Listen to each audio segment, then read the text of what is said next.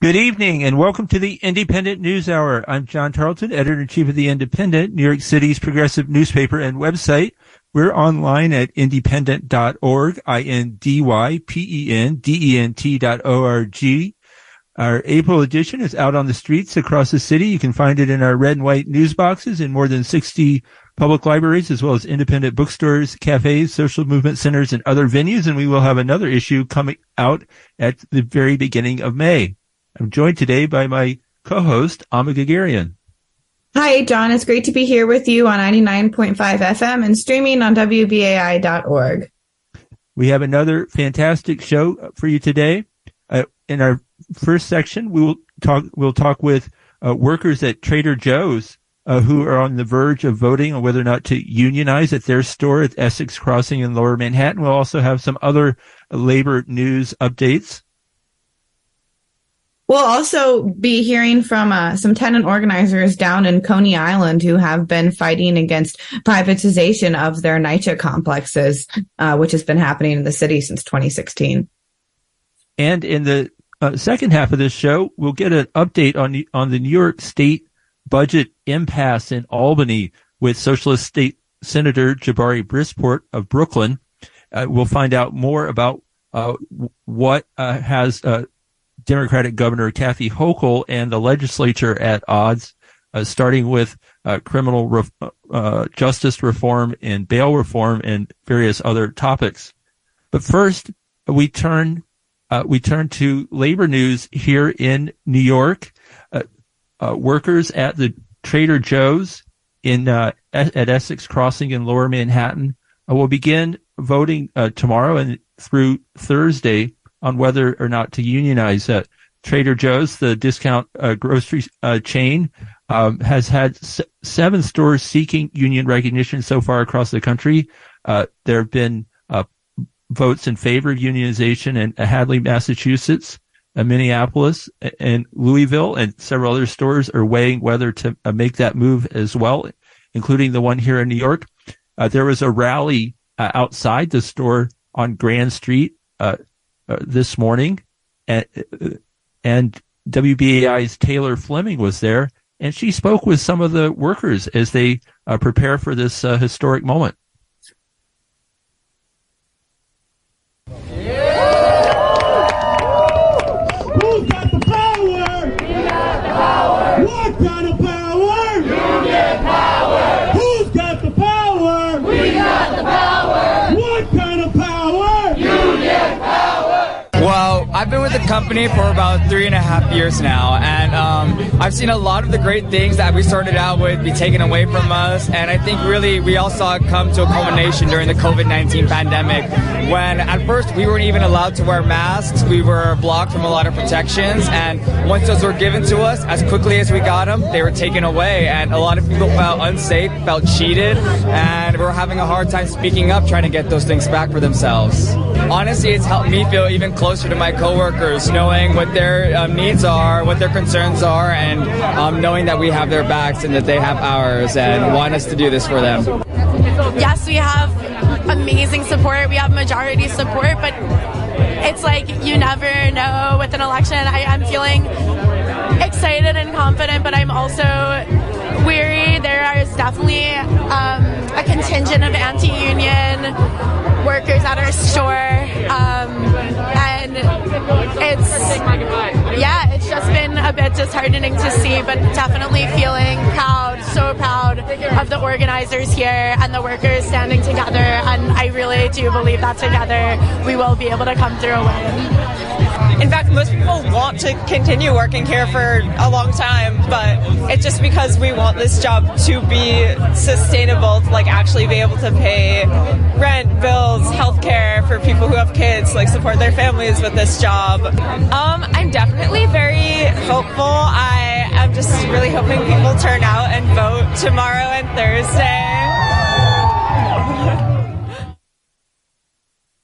That was workers outside Trader Joe's earlier today at a rally.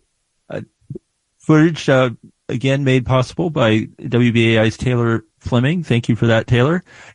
And Amba, your thoughts. You've covered a number of these unionization campaigns over the last couple of years. Right. Well, I think one thing that's important to mention is that this has been an ongoing fight for 2 years now. So for 2 years, they've been in the planning processes and the campaign processes. They've had a core organizing community always on the ground from 2 to 4 people, which doesn't sound like many, but a lot of times it's hard to keep up any core organizing committee for that long. So I know that they've been on the ground and that the core organizers have been employees for upwards of 5 years. So they were pushed to move during the effects of COVID on their workplace, like many workers across the country that we've been seeing in this upsurge in unionization. And a final straw, which we reported on a few weeks ago, but the final straw was when there was a sewage collapse in the Trader Joe's, and employees that got pushed over the limit. And so now they had enough to sign cards. They had over a majority of their cards signed. So that was employees saying yes, they would be down to vote for a union. So we'll see what happens. We'll be holding our breath till April 20th, which is also when Oakland will be voting, the Oakland Trader Joe's. So we'll be watching, and we'll be continuing to report on this. Keep up with us in our upcoming issue. Right. And we have some other labor news we want to take a few minutes to round up here. Service industry workers like those at Trader Joe's, Starbucks, REI, and other venues have been unionizing at a rapid clip, really unexpected up until a couple of years ago. And the latest news we have from Burlington, Vermont, workers at the flagship Ben & Jerry's store there yesterday announced they're forming a union called Scoopers United. And the company has said they will respect the workers' right to unionize. Obviously, Ben & Jerry's, has a very progressive image. Some outfits like Starbucks and Trader Joe's have gone to the mat to try to stop union drives. Ben & Jerry's, which is owned by Unilever, says they will honor this. So we'll see how that unfolds. And then that's a notable difference, right? Is that Trader Joe's and Ben & Jerry's, while they're big corporations, they have this more people-friendly MO. And we've seen a slight difference with Trader Joe's. While there's still been huge union busting, they've been able to start negotiating, the workers who have already unionized, with the Trader Joe's management. And that's how you really get the goods. That's how you get your first contract. Whereas at Amazon, no negotiation has happened. So continue, John. Right. And speaking of negotiations leading to victory and organizing leading to negotiations and then to victory across the Hudson over in New Jersey, a big strike last week at Rutgers University. The flagship campus is in New Brunswick. There's also satellite campuses in Jersey City and Camden. I hope I'm not leaving out any other Jersey towns that have a Rutgers campus. And you had 9,000 faculty who went on strike, the first strike in Rutgers history. And one of the things that really jumped out to me, I saw this clip on social media last week that we're going to play here in a second of striking workers at Rutgers, hundreds of them singing in unison, serenading a university president, Jonathan Holloway. Let's listen to that.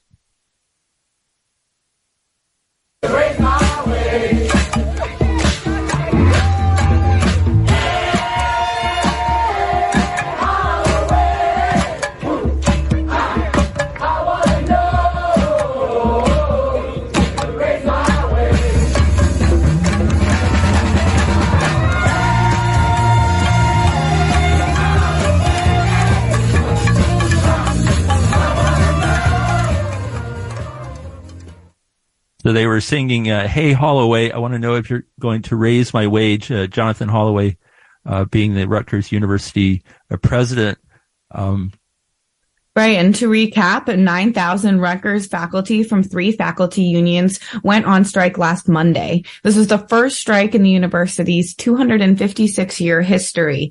And a framework agreement was reached over the weekend after round-the-clock negotiations were overseen by New Jersey Governor Phil Murphy. The focus of this strike was lifting up poorly paid, non-tenured faculty at Rutgers. And under this contract, part-time adjunct professors will receive a 48% pay increase, and graduate students will receive a 33% pay increase and increased job security. Not too much. This is not too much to ask a university where the president makes $1 million per year and the football coach makes, wait for it, $8 million per year. And they didn't even have a winning season last year. And as we said, there's been unionization upsurge in general, and this is a part of a wave of campus organizing unions and campus strikes across the country, public, private, and different grade levels. Yeah. Right. And one thing that stood out, or two things that stood out to me was the way the full-time tenured faculty fought so tenaciously on behalf of their adjunct part-time colleagues who do a lot of the teaching at universities these days, but are paid only a fraction of what the full-time tenured faculty make. So that's a big issue in academia, and in a lot of places the full-time faculty sometimes sit it out. And as long as they're doing well, but at Rutgers, you saw some really strong solidarity there across all ranks of the professoriate, and on behalf, in particular, of the lowest paid members of the faculty. And also in New Jersey, they had the ability to go on strike. Here in New York, we have the 1967 Taylor Law, which outlaws public sector workers being able to strike. There's very serious fines and other penalties that come with illegal public sector strikes here in New York. So, if New York is a union town, we certainly need New York State to repeal the Taylor Law at some point. And just real quickly, a couple other updates. Another story we've been covering on, especially on Indy Twitter, it is home healthcare workers, many of them Chinese American or other immigrant from other immigrant communities, had a 3-day protest encampment outside City Hall last week. They are continuing to demand the end of a practice of a 24-hour workday in which they're only paid 13 hours when they are taking care of elderly people in their homes. They want a maximum of 12-hour shifts. There's a measure in front of City Council, Intro 175, that has been stalled there. Council Speaker Adrian Adams has so far refused to bring that up for a vote. The protesters vowed to return on May 1st, so we will be following that story. Also, there was protests last week. Municipal retirees, their healthcare coverage is being switched from Medicare to privately run Medicare Advantage. We've covered that before. Now being done unilaterally by Mayor Adams. More than 500 retirees turned out for a protest last week, the largest so far.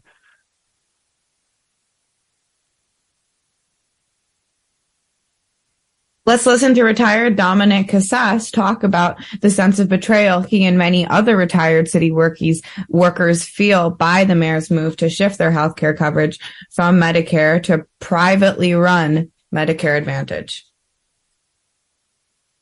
Firefighter, I came on the job in 1987. I worked in Engine 233 in Brownsville, Brooklyn.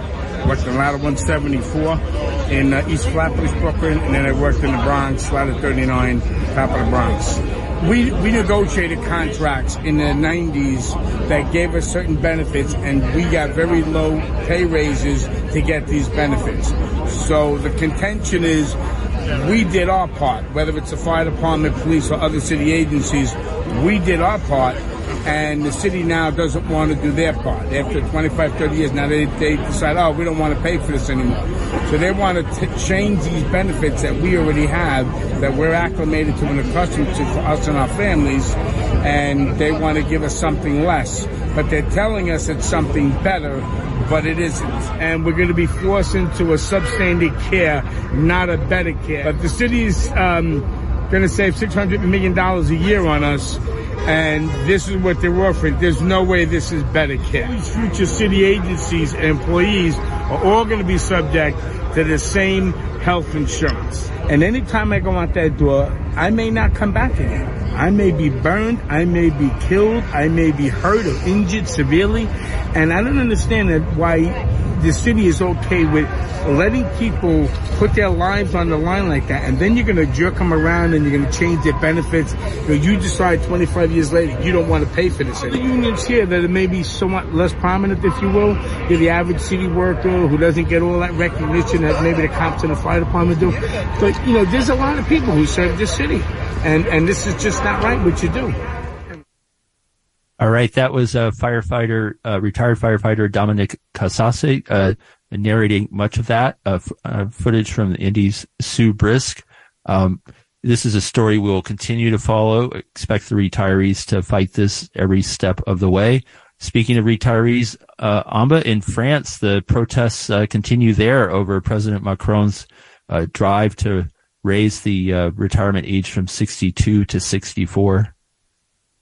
Right. The streets were full again this past weekend as police and protesters engaged in open clashes, and a police station in the provincial capital of Rennes was set ablaze, a visual that went viral on social media. And these have been the biggest protests that France has seen since 2007, which is saying something because protest is much more prevalent there, and they're ongoing. So we'll be watching to see if this ongoing protest changes anything, or if it'll just be pure police repression from here on out after the Constitutional Council's decision.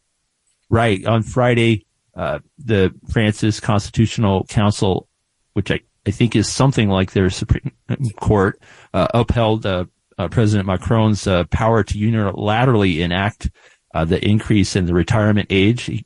He was facing defeat in Parliament and used a rarely used constitutional provision to just ram it through unilaterally. The outrage around this has only multiplied since then, and it seems like it's going to be a long, protracted battle. The French, as you said, are accustomed to protesting and challenging their government in a way we don't often see here in the United States, and we'll have more coverage of that movement in our May Indypendent as well. I know you're in touch with our correspondent over there on a regular basis. So we'll be back with more after this short break.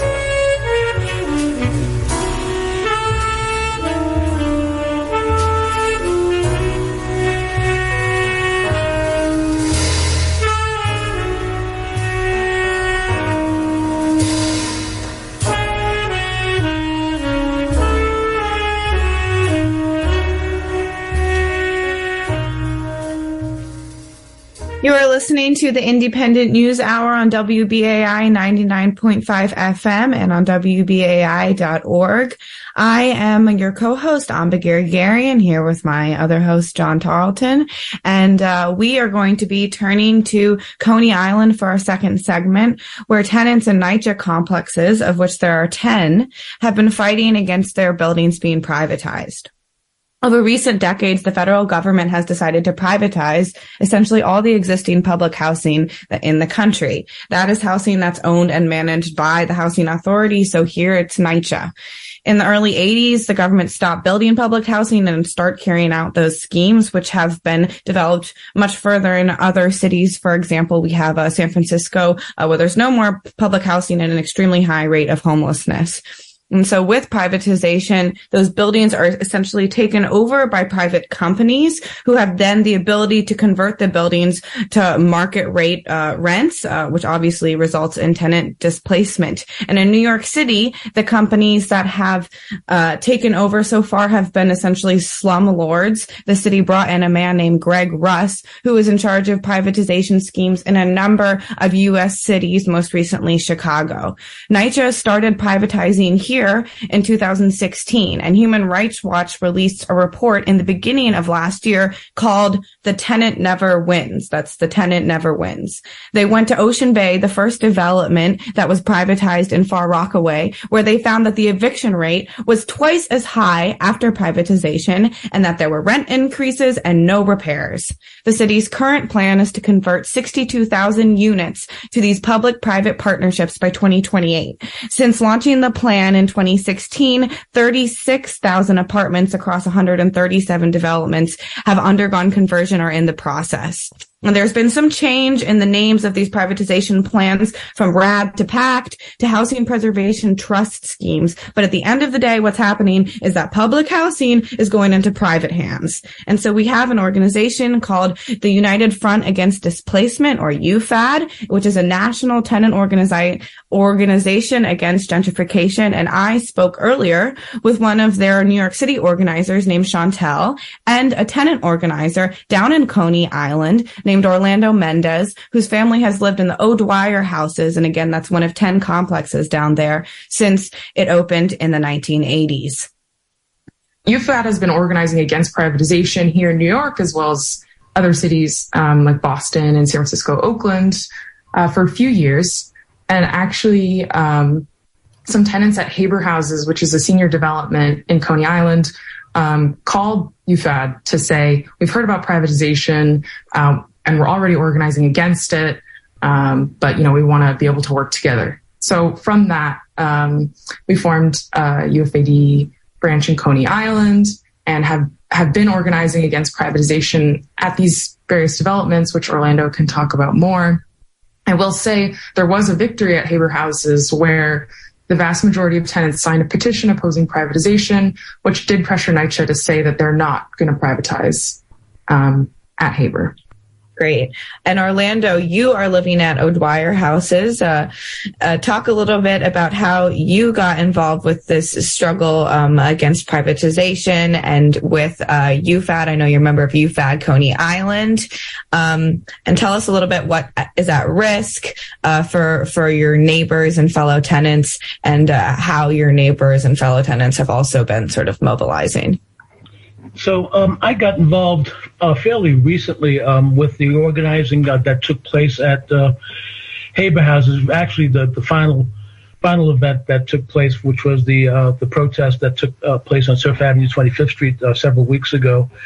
I became aware of what was going on, and I took interest in it because I knew of the danger of privatization going back when it began in 2016, which is when my neighbors started expressing concerns and alarm about the looming privatization of our complex, O'Dwyer Gardens. So I became involved because of the fact that you look at my neighbors, you look at the residents, the majority of people that live in NYCHA complexes are there's a large number of senior citizens, elderly people, over the age of 60, people in their 70s and 80s and beyond. But there's also a number of disabled people that occupy these apartments. And so it became very concerning that privatization threatens displacement because of the fact that the developers and the managers are able to manipulate and increase the rents and, of course, the increased level of evictions for probably petty reasons, finding a reason to evict people, to vacate the apartments, et cetera, et cetera. So my neighbors have been alarmed and concerned about it. It's caused a lot of stress amongst the senior population here. Literally, displacement to them means homelessness. You look at it and you say they've got no place else to go if they were to lose their homes, their apartments. Many of the people lived here for years. So there's not a wealthy element to the tenants here. There are a lot of retirees here besides the elderly immigrants and people that occupy these apartments. So a lot of people don't realize how many retired New York City employees live in these apartments. On my floor alone, I've got 2 New York City retirees that live on my floor, but there are others. There are retired teachers, there are retired transit authority workers, there are retired NYCHA employees living in these buildings and other city agencies. So these are not wealthy people. That most people are on fixed income. A lot of people that live in these units work like I do because I'm not retired. I still work. And so, you look at it and you say, I cannot afford an apartment such as has been built across the street with the Ocean Drive apartments, the 2-building complex that was built by John Katsimatidis, where studio apartments started at $1,800 a month. And you look at it and you say, what the average rents are, outside of NYCHA. So you look at it and you look at the stress that is created, stress that's not needed by elderly people that have struggled and lived to a ripe old age, and they don't need the stress of or the thought of being displaced and losing their units and possibly becoming homeless. So right. I became involved with that because I was concerned about my neighbors, about the residents of the NYCHA complexes throughout Coney Island, of which there are many, and of which there are many tenants. And that is John Katsimatidis, New York's very own oil baron. I'll leave it at that. People can look him up. Correct. And Orlando, you have lived in NYCHA, or your family has lived in NYCHA for decades, since the O'Dwyer houses were built, actually. So talk a bit about how that ties into your perspective as far as declining conditions go, and how the declining conditions are what push some tenants to be in favor of privatization, but how it's all somewhat of a farce. Right. So my family has occupied this apartment since 1968, when O'Dwyer Gardens first opened. So that's 55 years. I am the third generation of my family. My grandmother and aunt were the original tenants. My father was the second tenant, and I am now the third tenant officially at this apartment. So, you look at it, and when these apartments first opened, the O'Dwyer Gardens complex was the gem of NYCHA at the time. It was a unbelievable complex. People who just couldn't believe it was public housing because of the fact that A, we have terraces, B, we have air conditioning ducts. None of the other prior NYCHA buildings had ducts for air conditioning, for the ability for tenants to actually place air conditioners in their apartments and not boil in the summertime here. So it was a very different complex. It was really quite a nice complex when it was first built. The tenants that moved in to these buildings and these apartments were very proud to live here. When people asked, where do you live? I live at O'Dwyer. There was pride. There was a ring of pride in having to say that to people that asked. But over the decades, over the years, you saw the decline of NYCHA and the decline of O'Dwyer Gardens, and the decline of O'Dwyer Gardens for the longtime tenants has been a very sad event. Many of us remember what these buildings were like when they were first built, and looking at the declines and the lack of maintenance and the elevator service constantly breaking down. And then, several months ago, we have infrastructure construction going on here at O'Dwyer, but throughout the complexes in Coney Island for the Sandy recovery infrastructure improvements. So there's that's actually caused a lot of issues for us throughout the island, particularly here at O'Dwyer Gardens. Several months ago, we lost our gas at several buildings. My building was completely without gas for 2 weeks. However, that's not the worst of it, because one of the buildings has been without gas for a year. And that's just the tip of the iceberg, because some apartments, I believe Surfside has been without gas for going on 2 years. Wow. Yeah. We can see why people would be open to another option, especially if they're being told that privatization can help some of these conditions. But Chantal, you're saying that is not how things tend to go, correct? Yeah, that's correct. Actually, I think last time UFAD was on the Indypendent, we were talking about the situation at Harlem River Houses. So that was privatized last year, taken over by the slumlord CNC management, and the situation there has gone much, much worse since the privatization in terms of repairs. The heat went out the first day that the company took over. So things definitely get worse. Oh, okay. So, Orlando, let's talk a little bit now about the question of casinos being brought in right near you. Former city council person Andrew Carnegie is pushing hard, along with many developers and business people, to have casinos built right near you on the Coney Island stretch. Can you talk a little bit about that and the community's response? He was brought in to lobby on behalf of the developers and to promote it and to kind of spread the propaganda and the lies of what the casinos propose they will bring to our community. So the reaction to him hasn't been very received very well. Some folks are aware of the fact that he's a politician, a former city council member, essentially hired, to promote and to deceive the community into how we will benefit from the casino. So the majority of us here haven't been fooled by that. Not at all.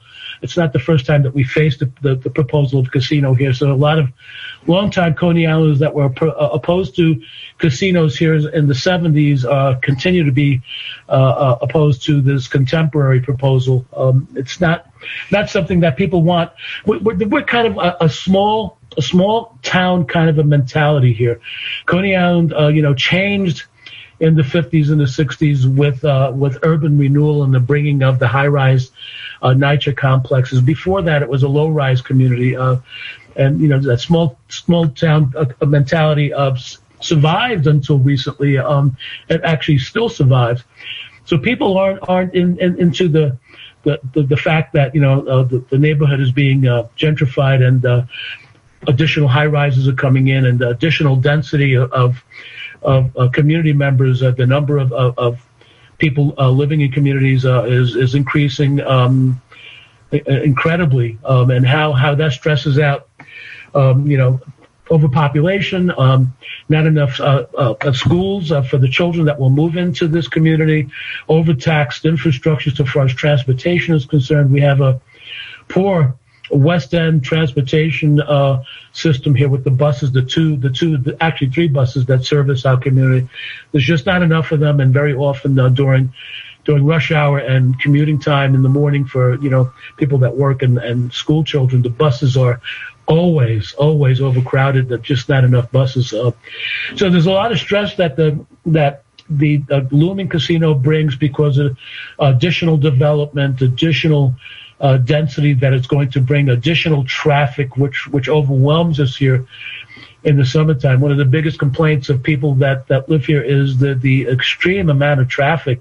It's just an overwhelming thought for a lot of people that live here that it's a transformative kind of a situation that we face here with the casinos, and never mind the additional construction of the high-rise buildings that are coming here. It's the destruction of Coney Island as we know it, as we knew it, as we grew up in. So right. We're organizing to oppose what's going on with the privatization of NYCHA and of course the coincidental prospect of a casino coming here that we really don't want. Absolutely. Well, more power to you all. That is a serious fight. So, and we'll wrap it up here in these last couple minutes. Chantal, tell us a little bit about how other complexes and other neighborhoods around the city are involved in similar organizing efforts against this privatization, and what we have coming up on the docket for actions in Coney Island, and how people can get involved and attend and keep up with you all if they'd like to. Yeah. So, just to kind of build off what Orlando was saying, I mean, we really see that the rich and powerful, the developers, the politicians, the banks that are backing a lot of this development, they have a plan for Coney Island, for all of New York City, and really every city in the country to be, a playground for the rich.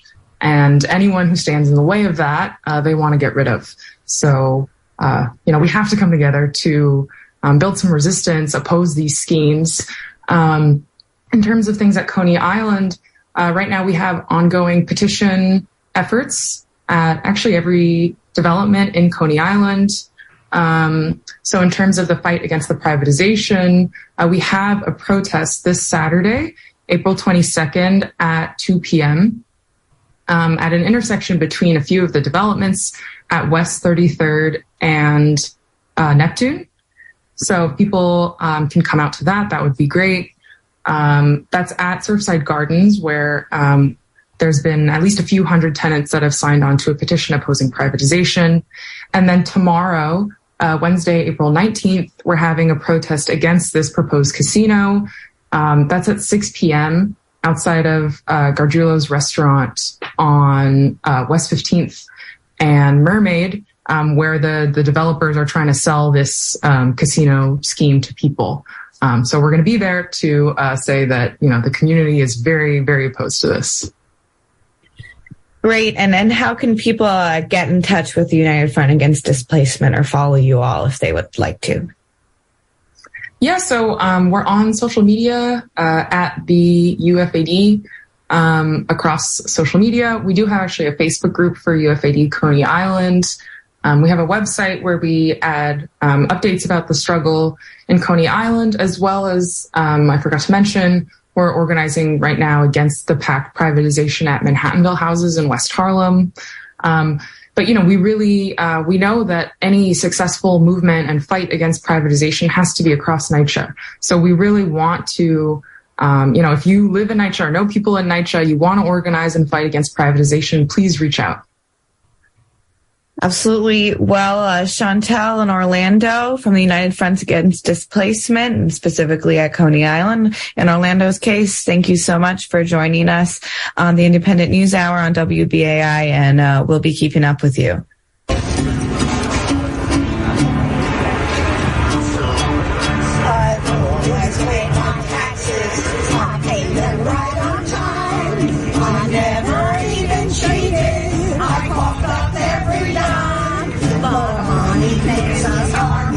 More power to attack with bombs and drones and missiles, and I want my money back. I used to pay my taxes with all things that made us great, like RNA and healthcare and grand affairs of the state. But now I know they're spending it to kill and to ransack with bombs and drones and missiles, and I want my money back.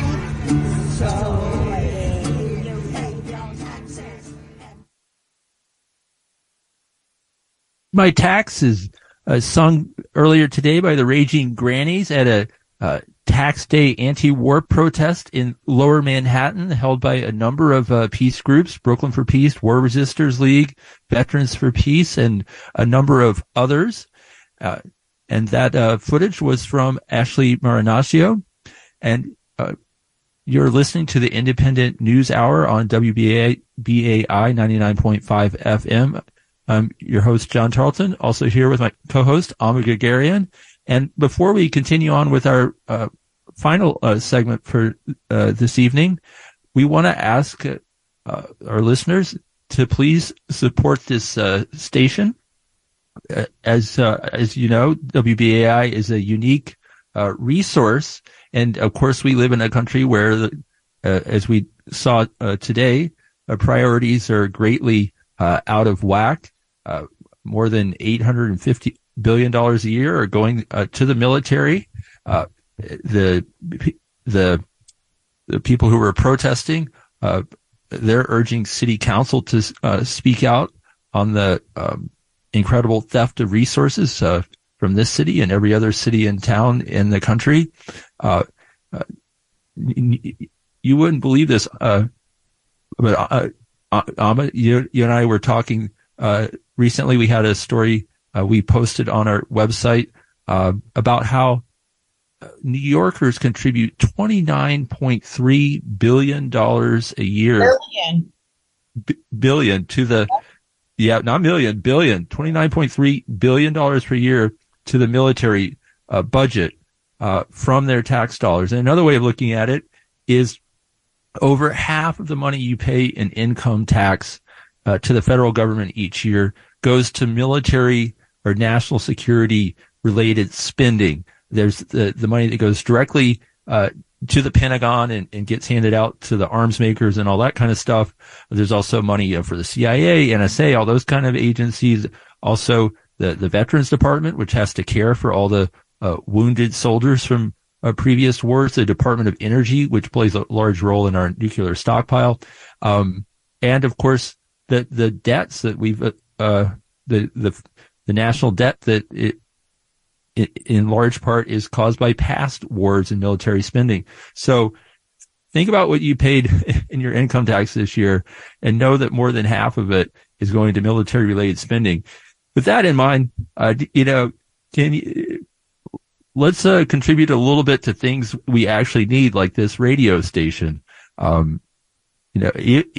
you can give a little or a lot, let's fund and support the institutions that really make our city and our world a better place.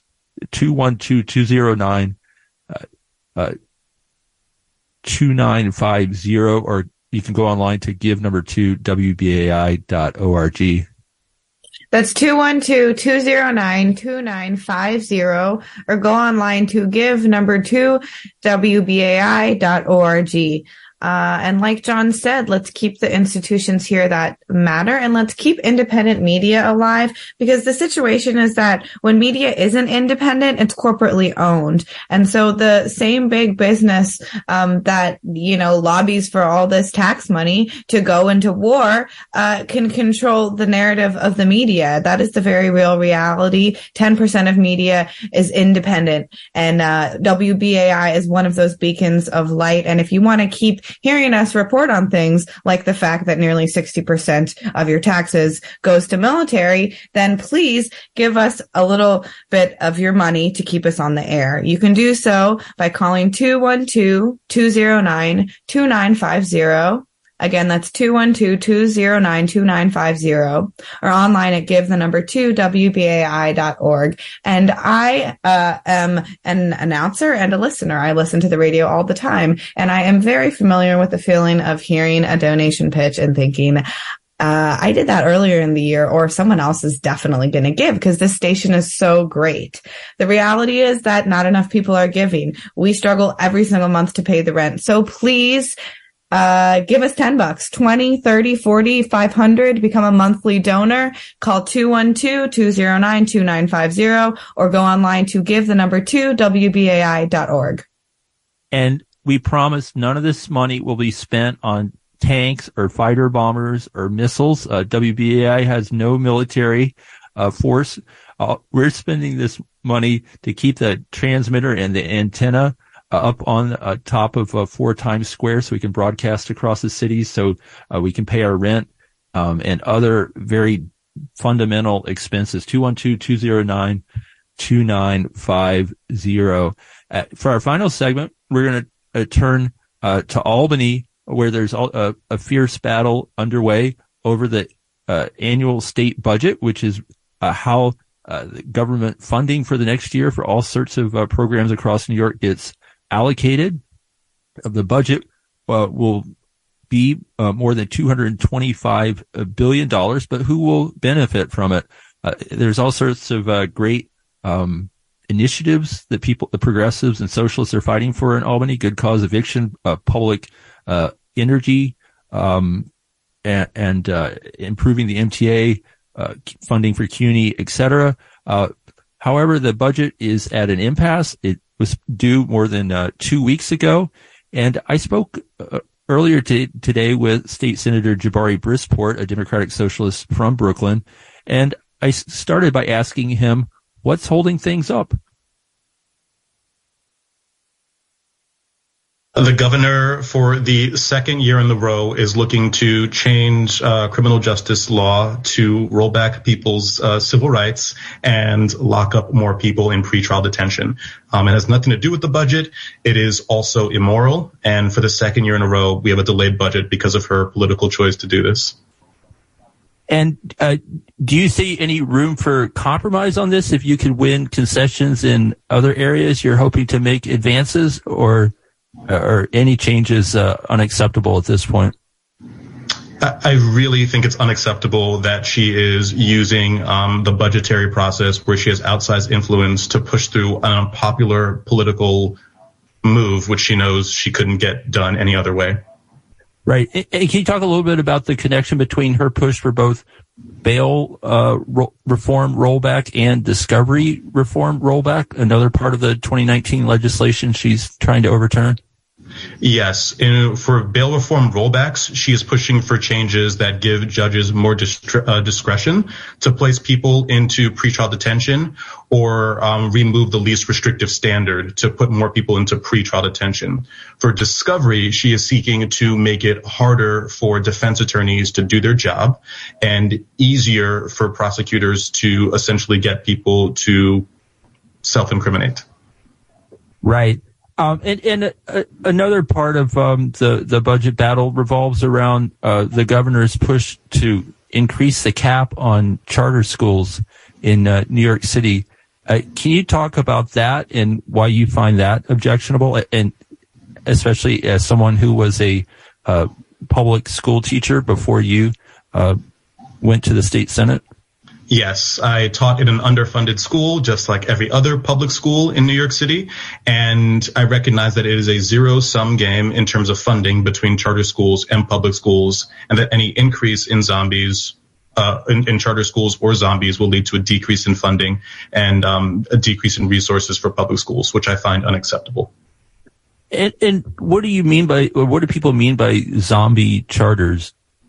A zombie charter, you can think of a charter like a permission slip, no pun intended, from the state for a, a privately run, but publicly funded school. And a zombie charter is a charter school that closed down, but retained its permission slip. And so the push is to let other people have that charter. But just to go a little further into the charter school controversy, advocates of charter schools say, well, it increases the number of choices that parents and students have. Can you talk about, I guess, some of the practices of the charter schools? Yeah, whenever I hear parents talk about why they wanted to put their child in a charter school, I almost never hear them talk about the pedagogy or the style of teaching there, which is important because charter schools always claim they're revolutionizing education. I hear parents talking about wanting a school that has after-school programs, that has other enrichment programs where their child can get a nice new fresh book or other resources, which to me is a funding thing. So as of now, I wish we had choice, but there is no choice when our public schools are underfunded and those students can't get all those things. Meanwhile, we have this movement to put people into privately run schools that get public money and then also unaccountable, unknown amounts of private money from people like Mike Bloomberg. Right. And can you talk about the role that Bloomberg and other wealthy supporters of Hochul are playing at this moment in the budget impasse in Albany?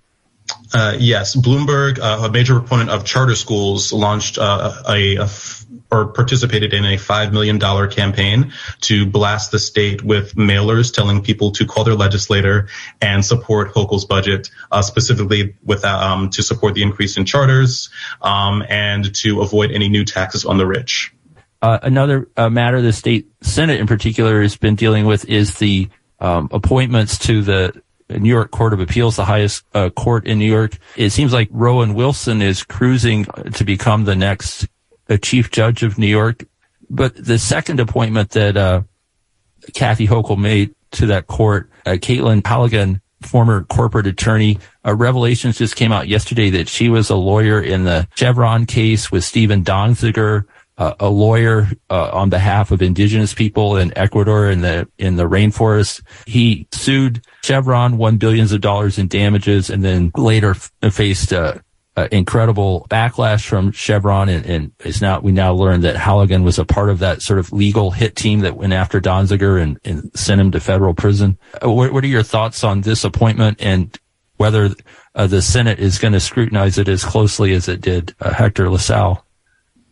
I think we should absolutely scrutinize the Halligan nomination.